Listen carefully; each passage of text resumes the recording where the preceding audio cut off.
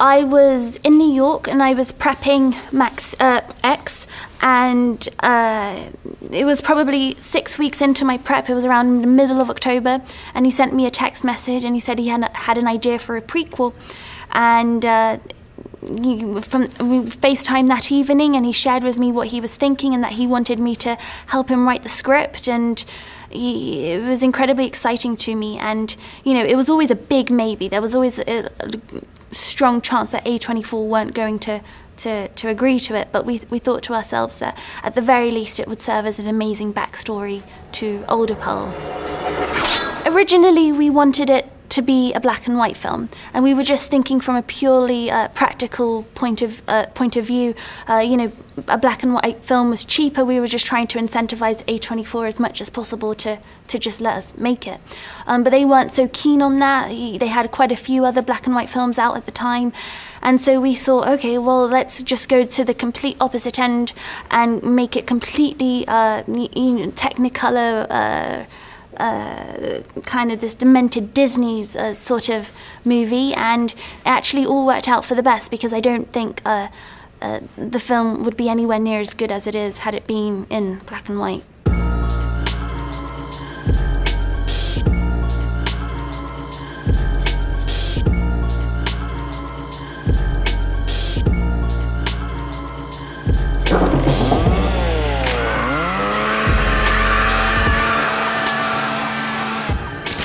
Booyah. Welcome to Speak All Evil, the podcast you were warned about. I'm Trent, here with Kevin, Kat, and Dave. Hello. Hello. Hello. Hi. Follow us on Instagram at Speak All Evil Pod. Welcome back, guys. Woo. Hello. 2 of us had a vacation last week. 2 of us were still here. We got an episode in. Did you guys see that? We got an episode in? Yeah, I did. I had one some in. questions this morning when I saw that was posted. too. I thought we were taking all the right. week off. Talk Shoot. it out. Yeah. What's the question? First question. Wow. One, how dare you? 2, okay. I couldn't There's bear no question. the thought of, I thought, well, at first I was like, all right, fine. We'll just take the week off. It seems like a good time for it. You It's- seemed enthused to have a week off. I didn't think I was like dimming the candle. Well, I've never seen you respond to a text message as fast as you responded to Dave saying he couldn't make it. Dave was in L.A. it wasn't and that Dave fast. said, guys, I guess I'm not going to be able to make tonight. And then the fastest I've ever That's seen. not- Kat it's Smith incorrect. right in there. If we want to cancel this week, that's totally fine with me. I mean, we could talk next week. I'd kind of like to get I Dave's said, takes. if you on want to have a anything. vacation. So Bye. fast. I mean, I've waited for days for a response from Kat before. but Incorrect. I should have just, if you just put the word cancel in there, she'll get right Stop. back to you. How dare you? Anyway, so I was like, fine, we could use a little break post-Halloween, post-busy season. We've been straight out. It's been straight. But then I couldn't, I just was like, I bet if I call Kevin right now, we could probably do a quick one. We'll watch 2 movies, I don't care what they are, and we'll just get a quick one in, and we won't miss the week. Well, I saw that That's what we the did. thing that I was lamenting about was that you would watch so many movies last week. You're getting in Well- post busy season. You are hitting Well, it hard. I You watched like 7 movies with I the know. 2 that. Well, I was also trying to kill time a little bit. So I didn't watch all those movies necessarily in that week, but they had been recent watches, and you guys weren't here, so I was just trying to kind of open it up a little more than usual and just talk about some stuff that I would normally talk about if I didn't have to yield so much mic time. So not to go back over it, but you were underwhelmed by Megalomaniac. Did you watch that? No, I didn't, but I heard a lot about it. I was looking forward to it. It's okay. It's fine. It's not great. It's not your new. It's not your new French Extremity movie. It's not. I was hoping it would be along the lines of Calvaire or even Alleluia. It's not quite that. And but I was surprised that you liked Dolls. Yeah. And I was also surprised that you guys didn't like Influencer. I liked Influencer. Yeah, I've been meaning to ask you. You liked. I theorized that you fell asleep and didn't really pay attention to it, and you were just saying it was fine. Well, sometimes There we go. maybe, but sometimes if cinematically a movie's good and I am following along with the characters and it's just Right. an enjoyable watch Right. at the time. Right. We always find that, on subsequent watches, Right. sometimes these movies don't hold up. Maybe Yeah. you're just in a mood and you're just watching something. Sometimes That you're was just definitely the watching way. it. If you're not watching it for the pod, sometimes maybe you're just enjoying film, God forbid. you know? By the time this airs, Thanksgiving will be out, the new feature film from Eli Roth based on the 2007 trailer, the fake trailer in Grindhouse. We're really knocking those out. We just talked about Hobo with a Shotgun, which started as one of the Canadian version trailers in Grindhouse. We're going to talk about Death Proof this week, and I'm really excited about Thanksgiving. I haven't read any reviews, but I've seen some review headlines that sound very positive. So, yeah, We'll see. I'll go see it.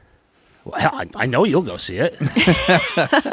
Yeah, I definitely will too. I'm looking forward to it. Eli Roth is either hit or miss for me. Yeah, It's agreed. either I totally forgive everything, and he had flicked that little switch, just made everything accepted, or it's just like, Kat, is there a title this week or a theme? Good for her. It was the good for her week. Yeah. All right, Nice. this week, Woo. good for her. Yeah, good for her. We're going to start with the aforementioned 2007 film written and directed by Quentin Tarantino called Death Proof. Stuntman Mike likes to take unsuspecting women for deadly drives in his free time. 14 months after escaping charges in Austin, Texas, the grizzled Hollywood stunt double ditches his black, souped-up 1970 Chevy Nova SS and finds himself in Lebanon, Tennessee, to pick up where he left off. This time, 3 young women, Abernathy, Zoe, and Kim, have caught the eye of the maniacal misogynist, who has decided to play a thrilling but dangerous cat-and-mouse game. But in this high-octane chase, there can only be one winner, and the girls are not willing to go down without a fight. Is stuntman Mike's reinforced 1969 Dodge Charger truly death-proof? Wow. You know, I like to take every Tarantino film with a grain of salt because sometimes they can be a bit much. I would say overacted, over the top, ranting-esque dialogue, sometimes racism, you know. And there's always so many shots of feet. It seemed like in this movie there was a shot of a sexy woman's foot. Endless. Every Nonstop. scene. Constant. It's just like in the background, in the foreground, just right in the center, just somewhere, everywhere. Maybe someone's footlights. licking them. I don't know. There's always someone licking a foot. This one, however, I thought was very fun. Obviously, there's a fair share of misogynistic characters and dialogue, but you do get a whole slew of female characters who are interesting in their own ways. And this is funny because it tricks you into thinking who the final girls really are, which I thought was a fun take, right off the bat. You go through a lot of character interaction and description just for you to be like, oh, okay, heard. And then the oh shit parts that you kind of got into were my favorite parts. They were the best ones. The gore in this one was interesting because it wasn't like the gore I feel like we usually see with like the stabbing or the macheteing or whatever's going on, but it was from a car just annihilating people in the best way, just taking limbs, faces, what have you. I did choose this one for the installment of Good for Her Week because once we get to the second cast of characters, we are met with a group of women who shan't, go down without a fight. They're all very badass, way tougher than I'll ever be. Even when stuntman Mike leaves them, they're like, nah. And then they go after him and they gun him down. And then he turns into a little bitch. And I loved that part when he's just like, ow, my arm, I broke my arm. And they're like, after you just watched him like annihilate 10 women probably. You love to see it. I loved to see that. As far as Tarantino movies go, I would say this is probably one of my favorites. As far as gory race car stunt women movies go, I haven't seen that many, but I would say that this one would also be in the tops. So, can't wait to hear what you guys thought. Well, okay. So admittedly, I am not super well versed in grindhouse cinema as a whole. I don't know if I mentioned that when we did like Hobo with a Shotgun, but I've seen Planet Terror, Death Proof, the whole grindhouse thing multiple times over the years. Definitely been a minute since I saw Death Proof. And I don't remember it being this fucking long. Yeah. But again, I'm not, there's kind of two genres that Tarantino's playing with here. One, like just the old grindhouse format, and then sort of like the big 70s, like women in whatever subgenre that was happening, like women in prison and so I don't know enough about those to judge whether or not he did a good job in his throwback attempt for Grindhouse. What I will say is that for Tarantino movies, this is my least favorite. It has every single thing that Tarantino does well thrown out the window, and then some things that he does well and really pushes the envelope in his movies in terms of like timing and pacing, which he gets away with brilliantly in other films like Pulp Fiction. In this one, it's just like, holy fuck, when is this dialogue going to end? Oh my God, when is this scene going to end? Mm-hmm. And it's not made up for by the absolute brilliant scenes, like when Kurt Russell gets Rose McGowan in his car and then he goes after that first group of... That is an unbelievable sequence. It's awesome. Yeah. The chase scene at the end with the final girls, awesome. It's super good. It is. That is what that's when Tarantino pushes the envelope of how long a scene should take and gets away with it, because it's just really, really good. However, there is absolutely no chance I will ever sit through an hour and 53 minutes of this film ever again. This is a fast forward. This is Dave's Final Destination, except Tarantino's such a dick about his editing that you probably couldn't just skip the chapters and get to the good parts. You'd probably end up smack dab in the middle of a 9.5-minute monologue that it's just boring as fuck. And one of the things that I love about Tarantino is he's really good at taking characters that in a traditional movie that's going to go 90 minutes or 2 hours, he'll take a side character and really flesh them out and make them interesting, even if it's just for like 3 scenes. He does such a good job at that. This one, he takes care, like Kurt Russell as Stuntman Mike, completely underdeveloped. I could have used more Kurt Russell, and I'm sorry, Kat, you just mentioned that this is a relatively misogynistic movie for having so many strong female characters. I could have used more Kurt Russell. Mm-hmm. You have Mary Elizabeth Winstead in the second group of girls that is just left. Yeah.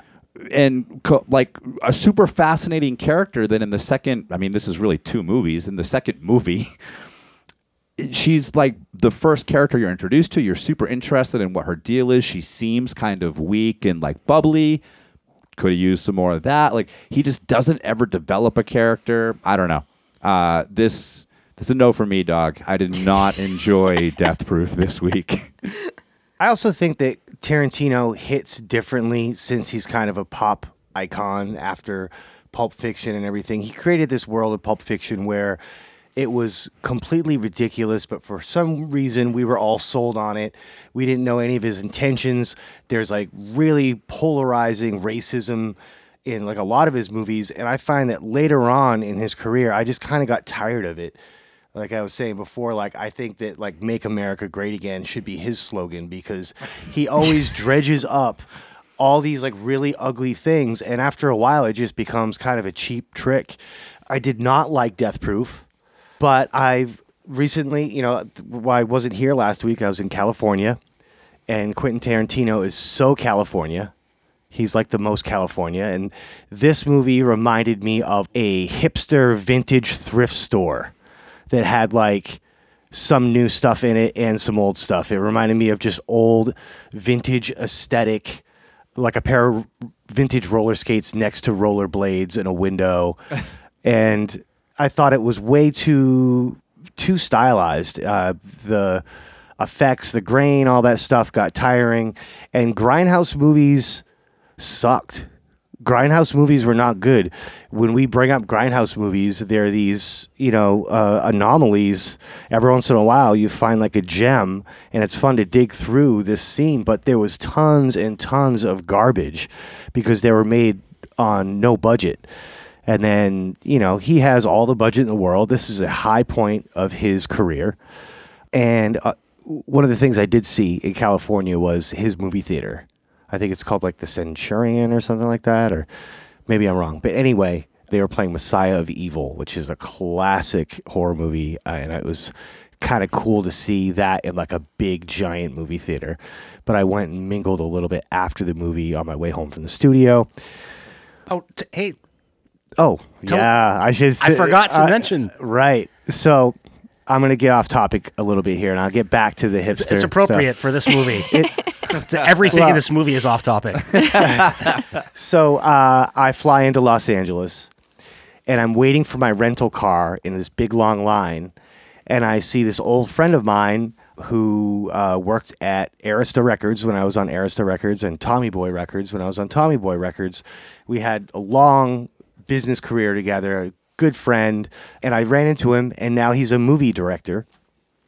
And he had a movie premiering in Los Angeles the next night called DOA, starring John Doe from the legendary punk band X. And he gave me a ticket to go to the premiere. So I went to the premiere, and I met Meredith from The Office. Yes. And that wasn't the coolest part. The coolest part was that while I was there standing with Meredith at an after party, I was introduced to, I don't even remember the lead woman's name. I'm very sorry about that, but her husband. They were like, "This is Bill." I totally forgot her name because when they said, "This is Bill," I looked and it was Bill Moseley, who's Chop Top from Texas Chainsaw Massacre 2, my OG theater experience when my mom threw up everywhere from the gore. And I told him this. I was like, "Hi, I fucking love you, man." And like, he was not really like, not many people were paying attention to him. To me, I was like I just You're like met pushing Meredith out Justin of the way. Bieber, You're like, excuse you me. know, like, there was at one point, it was me and Meredith and Chop Top talking about Cemetery Man and a bunch of Stuart Gordon horror movies from the 80s. And it was like I was in heaven. The whole Hollywood experience, I saw the dude that scared me when I was 12. And I shook his hand and we had a conversation about horror movies. Felt like a very full circle moment. So shout out Bill Moseley, one of the horror greats of all time. It was such an honor. And I met all kinds of other people and worked with all kinds of other people. And I was just like, "Do you know that Bill Moseley's in this state?" And they're like, "Who?" That was the most unexpected. That was your first text back.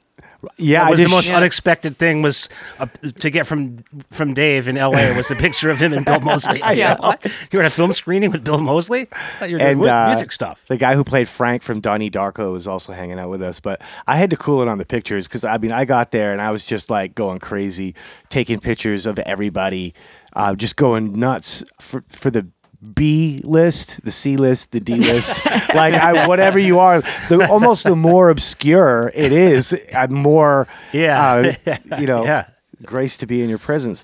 But yeah, I the whole bad on purpose thing that this movie does, it does it too much.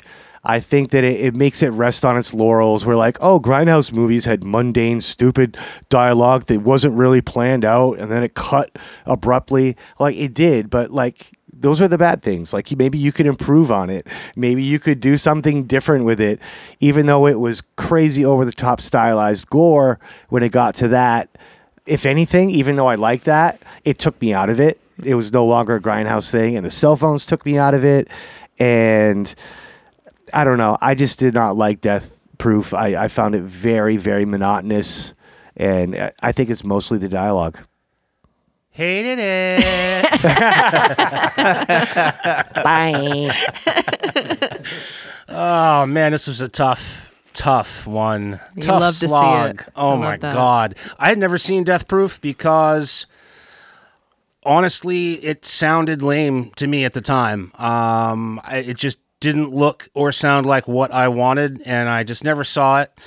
By far my least favorite Quentin Tarantino movie. I felt like I was at brunch with the most annoying, most boring, repetitive people ever. And I just have to sit there going, oh, wow. Oh, my God, that's crazy. Oh, wow. Really?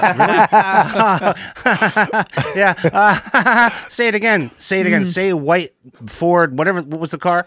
Say that Again, again. Say it again. 69, I felt like Samuel something. L. Jackson in Pulp Fiction. The fake out cast, I didn't get it because I was enjoying, as best I could. I was enjoying the movie with the cast I had. And that went on for a really long time. And then it was just like, nope, that's not the cast of this movie. It's a totally different cast. Okay. It's different. Ah, that's cool. So the next scene is a long time at 7-Eleven. Well, I've never seen anyone That was just a long time. stay at 7-Eleven for a half hour. Bit I much. don't know what that was about. The fake scratches on the film, so overdone. So remember that movie Brutal? Yeah. The Japanese movie that was like found footage handheld, and Yeah. it's so handheld and it's so shaky, and it has the fake the fake film scratches, and you can almost after a while you see the pattern of fake film scratches that's running, and it just becomes obnoxious. That's what this was like to me, with the constant scratches and stuff, which all stop at a certain point. Did you notice that all stops at a certain point? Well, it's like it's the new cast. It's I think. the new half, right? I don't know what that means, but I guess I was just... Oh, it's like they stitched together two movies. They couldn't find the original. Okay, that wow. brings me to other gags. You have the changed title gag. If you watch closely, the movie is called Thunderbolts, but then it quickly changes to Death Proof. We've talked many times about these types of movies that get their titles changed for different markets, for different double bills. They'll just change the title willy-nilly. We've seen tons of Grindhouse movies. We've talked about lots of Grindhouse movies. We just didn't define them as such. I mean, it just means movies that were in sleazy theaters that showed a lot of horror movies and exploitation movies and often were double bills. That's really all we're talking about here. So another gag, the missing reel. The missing reel card comes up. Okay. Oh, wow. It must be, the whole thing, you touched on it, Dave, the whole thing of like doing a low budget, doing a tribute to low budget with a massive budget. For me, it rarely works, because what I liked about those low budget movies, the gems that you find, part of it is the scrappy inventiveness of it. Part of it is doing something, managing to create something that's has some timelessness to it that you can still appreciate and say, wow, I mean, they did this for nothing. They did this on passion, on heart, on just resourcefulness, So to imitate that with a huge budget, I don't know, it's just not that interesting to me. I liked the car chase scenes. That's great. Watch any Mad Max movie. Way, way better. Go right back to Mad Max, the first one. Watch Road Warrior, watch Fury Road. You'll get George Miller doing that stuff instead of having to slog through hours of Quentin Tarantino's worst dialogue. I mean, this is not Reservoir Dogs. You mentioned, Kevin, a strength of Tarantino's, a legendary strength being that banal dialogue, the foot massages and stuff like that.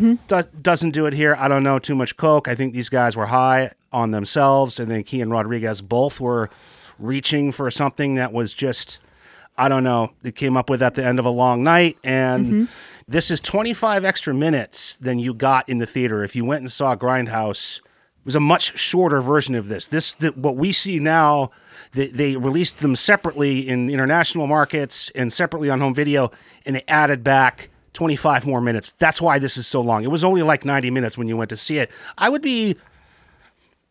guess I wouldn't be interested in seeing it because I've seen enough, but I wish I had seen that 90-minute cut. I think I probably would have liked it more if you got rid of 25 minutes of endless, pointless talking. Yeah. How do you know what 25 they got rid of? Yep. Big point. So what I'm hearing here is that you don't like it when women talk to each other too much when they're in a Tarantino film. Is that what? So this is your least favorite Tarantino film? If it sucks. Because women talk the most together in Yes. this one. I legendarily dislike films with women talking. That's what I heard. Yes. But if you look back, you'll find that I don't like women talking. Yeah, that's what they say about you. Yeah. If I may, maybe that's because Quentin Tarantino doesn't really know how to write women talking, probably. And I get that. Listen, I totally But understand if that. they were men, but I'm saying that it was the content of the conversation. If they were men having these conversations, I would have. And also the conversations are very like, they're talking about the race car and they're talking about old geeky horror movies, stuff like that. It's still, I just think it was bad dialogue. I don't think it's a matter of who was delivering it. Absolutely. I'm not saying it wasn't bad dialogue, but do you think you disliked it more because he made it like very catty and like very much like women being like, I don't like her. She looks like a dirty hippie. No, not at all. You just don't think that. I got that vibe, though, that it was written by men. That's what I'm saying. So Yeah. it was very much written by Quentin Tarantino. I just thought it was a fun watch. Like, I guess in my brain, I'm just so used to men writing terrible dialogue for women that sometimes I guess I just push it to the back of my brain and I'm like, oh, but look, her leg came off when the car hit her. That's fun. Can't we just have fun? That was fun. That was 1 second. 1 second of fun. That's yes. what I'm saying. To get there, it was not Too much work. Yes, I'm a fan of the payoff, but holy I love hell. legs get- I And it love wasn't legs getting just- torn it was, off. I mean, we talked about Eli Roth and Thanksgiving. Like Eli Roth is in this movie. He's in the movie. All the dialogue's terrible. It's not. It's just the men's fact- dialogue is terrible. Oh, Kurt Russell's dialogue is unforgivably bad in this. Eli It's Roth, terrible. when he's talking, he's like, Terrible. yeah, these bitches. And I'm like, what? Why are you going to say that like that, Eli? I mean, a lot of people talk like that. That's the thing. Okay, well, I think we should. do you guys talk like that when I'm not in Is the it room? California? I know Should we generally. ask our expert Californian? I just Oh, Yes. Callie, what's up? Hey, what up? whether we find it enjoyable to watch, I think we should try to differentiate between the intent of a film and a portrayal of the world. I mean, there's a lot of things that go on in the world that are portrayed in films. I don't like murdering children, but I love a lot of movies where children are murdered. I don't think of them as being. I don't think of the I'm films. glad, I'm really glad that we took the opportunity I'm not to a proponent. clarify Like, that. I Say don't. it slow. Yeah. Trent does not like I'm murdering against it. children. Not I am a fan. against. He has to do murdering it every once in a while, but he doesn't like it. I'm against werewolves. I'm against vampires. Oh, I'm pro against all werewolves these things. personally. I tell you what, though, I will go in on, as they say, the fucking feet thing. It's so bad. Now, this is something that's always kind of annoyed me. Well, and he because- DP'd this. This is the only film that he was also the director and of so photography. that's the thing. I've always found the topic of Quentin Tarantino's supposed foot fetish. I've always found it kind of annoying because to me, in his classic films, they're just kind of cool scenes. I never thought, like watching Pulp Fiction, that Uma Thurman, the dance scenes, all this stuff. I just thought that it was people were reading too much into it. Not at all. Now, obviously, this movie really shows that the man is obsessed with feet.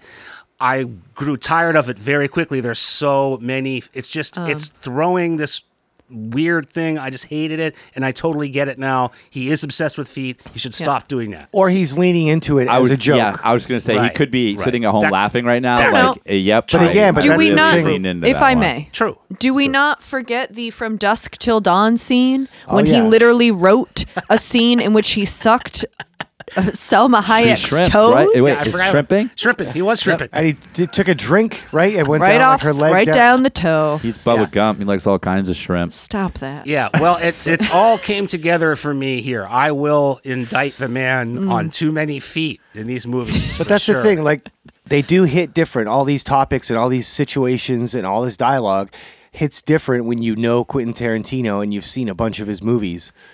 I wonder yeah. if this predated This Reservoir Dogs, if we would love it. Well, I this don't was know. No. 2007, so I wouldn't. think I I don't would know not. if the joke came out before 2007. I don't think this was him leaning into it. I think everyone like after 2010 was like, "Oh wow, did you guys see that Tarantino really likes feet?" And then he was like, "Oh, I do like feet. You're right. Let me do From Once Upon a Which Time is in fine. Hollywood or I mean, whatever." There's nothing wrong with liking feet. Well- I don't like feet. I don't like my own feet, but Feet are gross. We're getting a lot of what Trent doesn't like this week. I'm Yeah. happy. Killing It's babies. really doesn't Feet. like killing kids. Women or feet. talking I'll to tell each you, other. I don't like zombies. Zombies. That is probably the lowest blow you've ever levied Oh. against me. And I said that this movie It wasn't is so the poop tedious, movie? The dialogue is tedious. It was, and the way you came at him I was too. just- You were like all. Listen. That's Thought okay. it I was the third pan in a row. 100%. I know Yeah. what it's like in the hot seat. Appropriate. Listen, I'm not Everybody's allowed to tearing your not movie like apart. my picks anymore, so I have to commit to the there it picks. is. Oh, that's Okay? good. You're, I think grave. you nailed it earlier though. I think you nailed it earlier, Kat, when you said, "Look, sometimes we watch these movies for the pod and they suffer because of it." And I've seen Death Proof a whole bunch, and I never looked at it through like this lens. And so I bet I I know I didn't have problems with it prior. I did just probably throw it on and watch it, but I also don't know if I saw like the 90-minute version or this like monstrosity. Yeah, But it this is a definitely monstrosity. did suffer from having the magnifying lens of Speak All Evil on it. Well, I'll be honest that I did start this movie like 9 times. I had to keep going back because I would fall. Well, the movie itself does that. So I did And fall so- asleep and once when I watched that's this movie. one of the main reasons that I had to cancel on Wednesday was because I was like, I'm not going to be able to get through this fucking movie and then be able to get on this call and do all this. But I think if someone had asked me at a party like a week ago, hey, have you seen Death Proof? And I would be like, yeah, I like that movie. You know what I mean? Like Yeah, my memory exactly. of it was just like I had a fun time in the theater or whatever when I saw it. But analyzing it like with the rest of his work and really diving in, yeah. I mean, I had never seen it, and without analysts of any kind, I thought it was terrible. I don't think it's because of anything other than it's just a bad movie. I did dig up an interview with Quentin Tarantino from 2014 where he called it his worst film, and he said that if Death Proof is my worst film, and it has to be, I can't make another movie that bad. If that's my only stinker, then I'm comfortable. If I make 10, if I make one more, because he's going to make one more movie or whatever, he said if that's my worst, then I can live with that. So I don't think it's us. It's me. Cat. Yeah.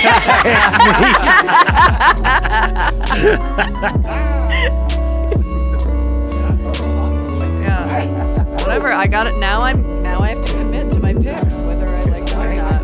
Yeah. I'm gonna be 32. Happy birthday, Cat. No, don't stop. That's not why I said it. Yay. What year is it now? Okay. Next up on You Go Girl Week. Spice Girls Week. On Good for Her Week. Good for her. Hey, good for her. We're going to talk about 2022's Pearl. In rural Texas in 1918, Pearl, an ambitious young farm girl obsessed with dancing in the movie industry, can't wait to spread her wings and leave the nest to make a name for herself. Instead, she is trapped in an isolated farmhouse, living under the same roof with her punishing, disapproving German mother Ruth and her infirm, wheelchair-using father. More than anything, Pearl wants to be like the pretty girls in the picture and not end up like her mother. However, as the romantic dream of glamorous movie-like life fades, chronic frustration, violent tendencies, and pent-up emotions pour forth. When you're simmering with rage, how do you deal with not getting what you want? I love this one, obviously. Pearl is my new favorite character, and even though her voice in real life reminds me of a haunted Cockney doll, I really do love Mia Goth. This is a movie where you start off feeling empathy and sympathy for this poor girl and her situation, and then you're just jolted with parts of, oh shit, maybe not. But then it keeps going like back and forth until you're just like, well, fuck. Nope, she's something. And it's funny because I kept forgetting that she would eventually become this character in X. Like in my brain, I was just like, oh, it's like, oh, you know, it's its own movie. But then she'd be like, Howard. And I was like, oh, yep, that's her. But it's also kind of a bummer at times because you know this, once you think about X, you know, like this girl's fate, and she's obviously never going to make it to the big city. She's just going to be hanging out with her little alligator for the rest of her days. What was the alligator's name? Theta, something like that? Yeah, Theta. Love her. The last half of the film is when it just turns bonkers. It shows the psychopathy of our dear little Pearl. There's a moment when her mom is like, you basically just can't leave the farm because you're going to murder people. Like, everyone knows that she's insane. And in that moment, you're kind of realizing this isn't like a mental break from like the pressures of her life. She's absolutely a psychopath.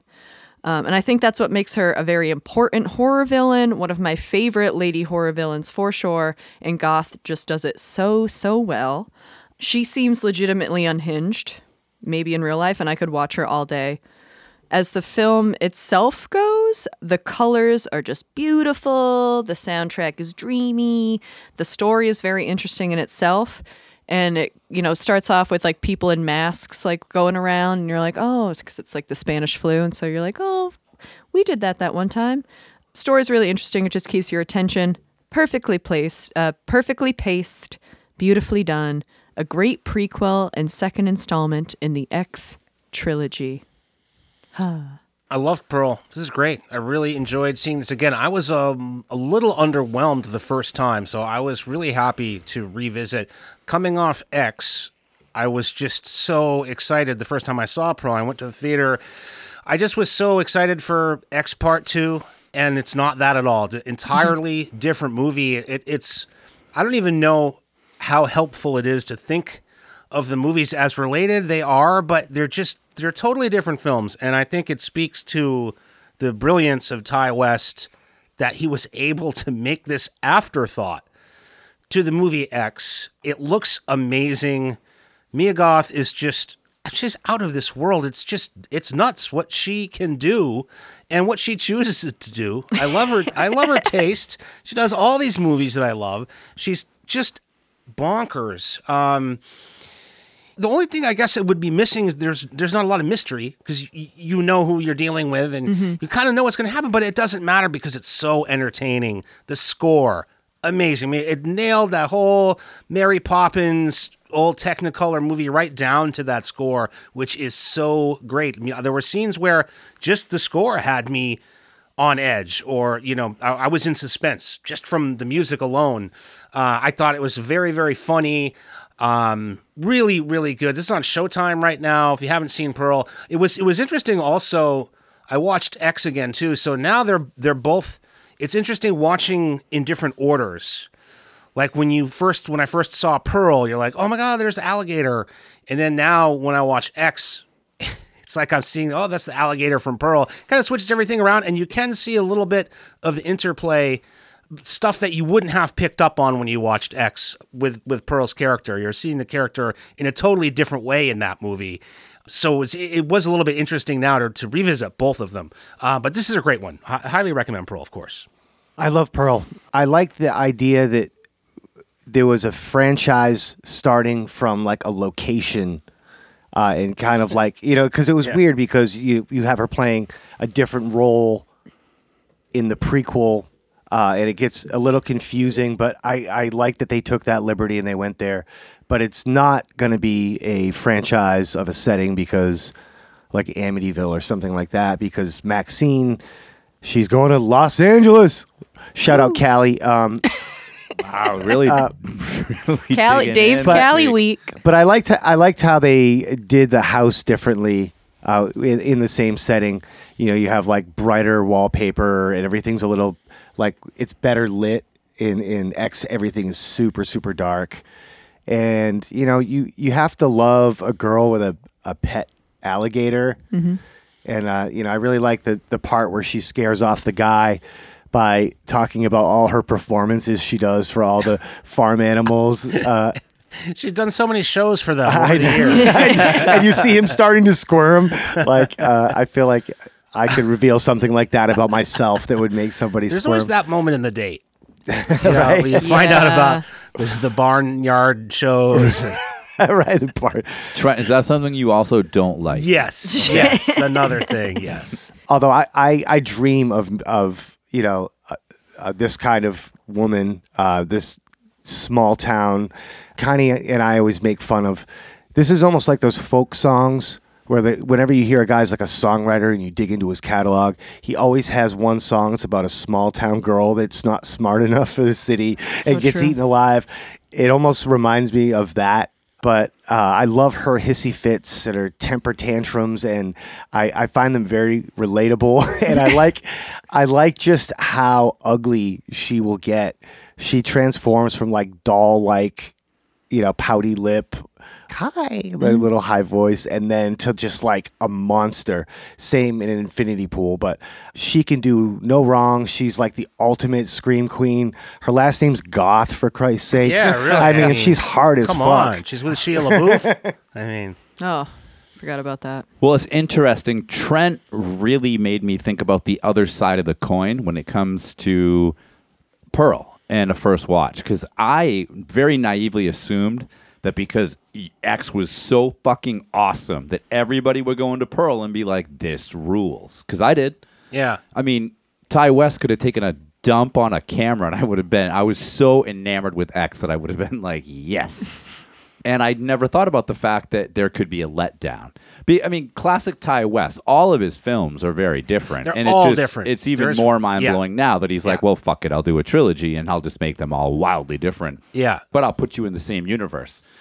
So I really also enjoyed revisiting Pearl and did the same thing. I watched Pearl and then X. I never got to catch Pearl in the theaters. So when the second that it hit like VOD, I bought it. So I own both X and Pearl. They are at my beck and call whenever I want to watch them. And I loved it even more this time. For that reason, a lot of the things you talk about, Trent, where it does flip itself on its head, I absolutely love that. Yeah. And I think I appreciate Pearl even more because I did get lost in the story, in the setting, in Goth's performance, even though I know how this ends. Yeah. This Yeah. is, this is Journey, Don't Doesn't Stop matter. Believing. This is Poison, Fallen Angel, Welcome to the Jungle, whatever's going to happen in Maxine. We already kind of know how this part of the story ends, which is an interesting take. And just knowing that this all came about because Goth and West were quarantining in New Zealand, and they were just doing like a simple backstory to kind of help before they shot X. And then they were like, wait, this could be something.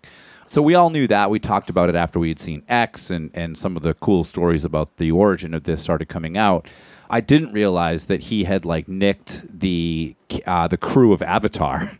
The most recent Avatar movie's crew was just chilling in New Zealand after filming or on a break or some shit, and the West was just like, A24, by the way, we have this other idea. Mia Goth and I are going to hang out, and this, by the way, the Avatar crew needs something to do. But yeah, everything, like all the nods to X, which is very easy to do, I think, if you're in that real creative space where you're making a universe, despite how different the two films are. Really love that. And again, it just, to kind of compare it to Death Proof and bring the two movies together, we spent a lot of time shitting on Tarantino's very long, belaboring dialogue scenes. There is a scene that Mia Goth does at the end of this movie that's 8 minutes long. So good. And that is how you do a fucking dialogue. You know what, Kat? I liked watching that. You can't look woman away. talk. Yeah. Thank that, God. Cat. Best part of the movie. 8-minute monologue. Cat hates when second men best like part of women the movie- talking. The best part of the movie is when it's supposed to end and it just focuses on Mia Goth's face not talking for 3 minutes. Oh my God. That is just scene. But yeah, It's to kind amazing. of bring Amazing. like both movies together, I forgot about that particular scene near the end of the movie. I think, Kat, that's sort of the breaking point where you can no longer make any done. excuses for Pearl. That's when you're just like, oh, damn. And her probably the sister-in-law. only time in your life you're going to feel bad for somebody named fucking Mitzi. Yeah, poor Mitzi. Yeah, because before then it's just like, okay, well, she her parents, I guess, kept her in this house, she must have snapped. But then she's like, did you get the part?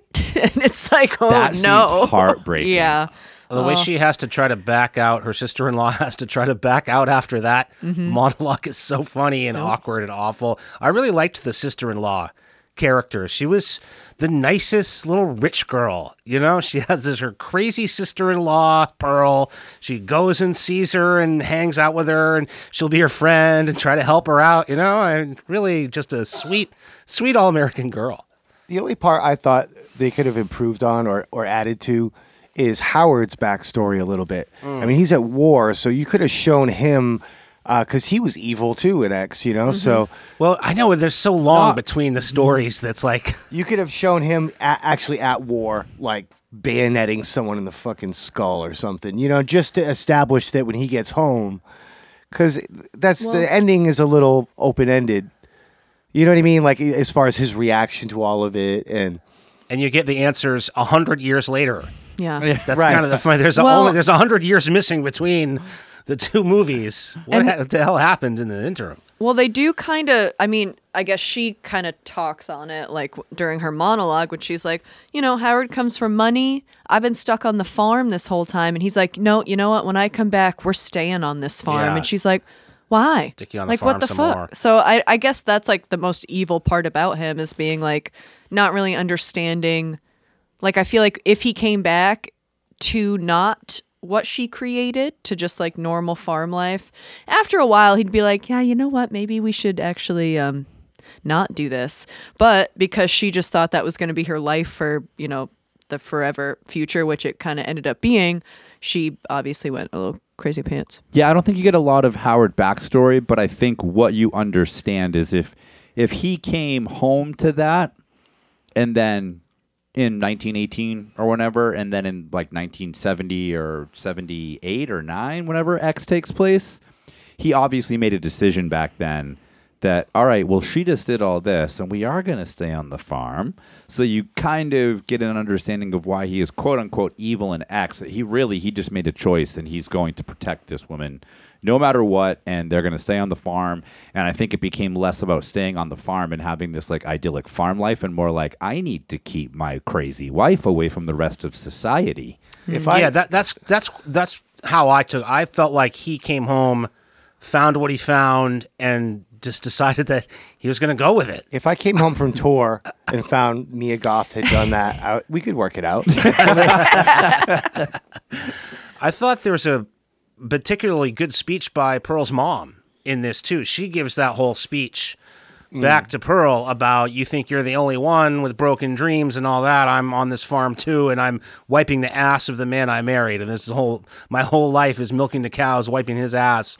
So don't cry to me about, you didn't get what you wanted out of life. And Mia Goth, or Pearl, comes back to that later where I love the scene where she says something like, she doesn't think about what she doesn't have anymore. She just makes the best of what she's got.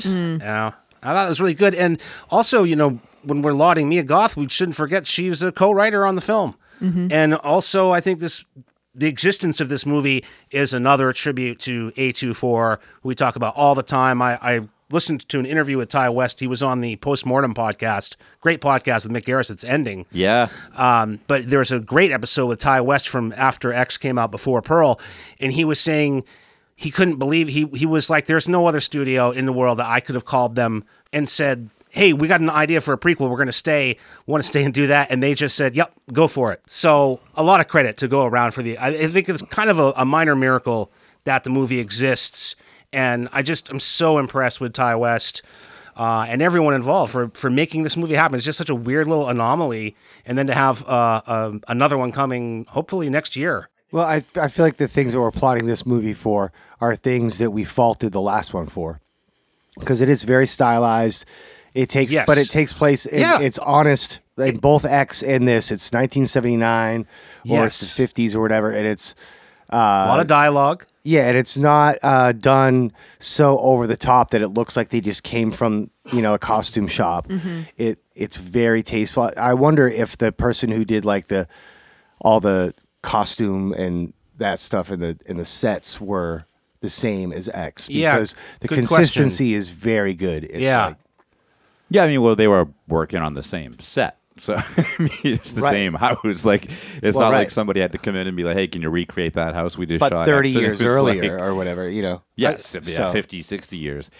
One of the things that's the best about this movie is the surreal scenes when Pearl really gets lost in her mind. Yeah, there's some that are like that are very innocent and sort of hopeful. There are some that are very horny, like the Scarecrow. That's something that does kind of run through this. I mean, X obviously is about a porn shoot, so you're gonna have some horny there. I mean, this goes all the way back and just shows you Pearl's got some feelings. Well, and you get the birth of porn, the dawn of porn. We go from the 1970s, the birth of VHS, and that's what they're trying to cash in on and be the next Debbie Does Dallas. This goes all the way back to movies that, as soon as he says movies I got in France and in the war, as soon as he said I brought back some movies from France, I knew what they were going to be. And like super old black and white silent porn. He's like, this is going to be the next thing. People are going to be able to see what they want to see. Yeah, that's debated as like the first porn film or something ever. Like that particular movie that he shows is supposed to. Really? It's got like a debatable backstory, but it's supposed to be like the first example of like pornography or something. I didn't even think of that level or something. That's real. Huh. Well, you can tell that they must have, when they made X, they must have been riffing on all these characters, and they must have been like, oh, maybe this, and that this idea is based on that excitement, and that enthusiasm for making that movie. So it makes you kind of like want to like it a little bit more.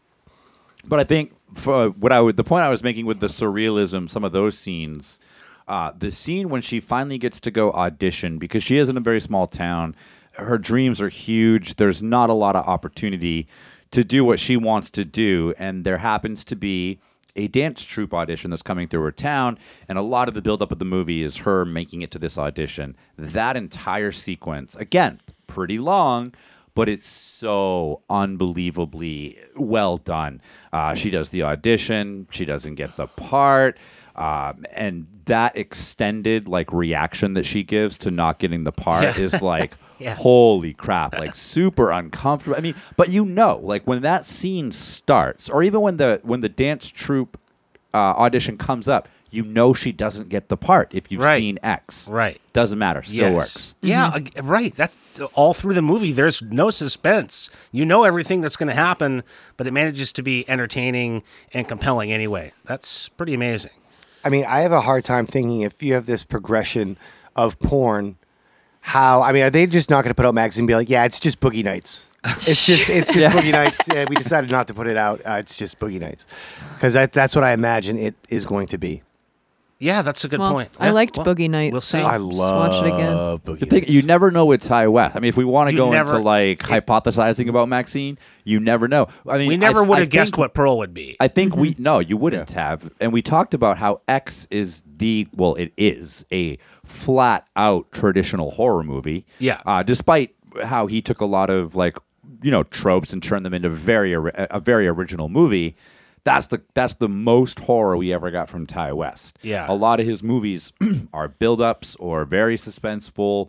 I mean, we've covered a lot of them on the show and had very different takes on a lot of Ty West movies. So I am curious. You do not know what you're going to get with Maxine. We could sit here and hypothesize for days, and I guarantee you we're not close to what he gives us.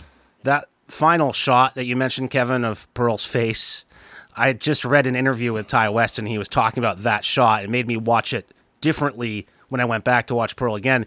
That was supposed to be a freeze frame. Initially was the idea. She was going to give that maniacal, crazy, half-crying grin, and he was going to freeze it, and at the last minute was like, why don't you actually hold that for as long as you can? Well, he just didn't say rolling. Cut. Yeah, never cut it. He just didn't say cut. And that was the one take. That was it. They did that. It was almost 3 minutes or something.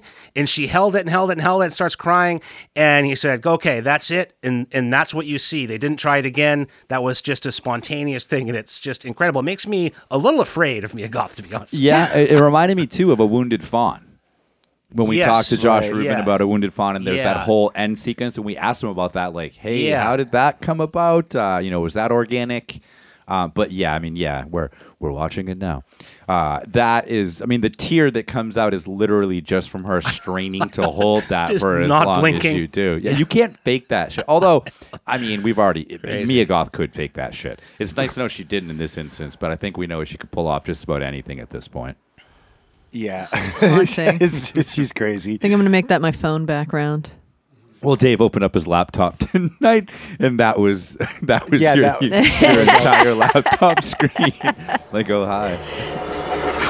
Next week, I think what we need next week is some good old-fashioned early 80s horror. Oh, boy. I just saw a great one that I'm not sure I'd ever seen called The Beast Within. Ooh.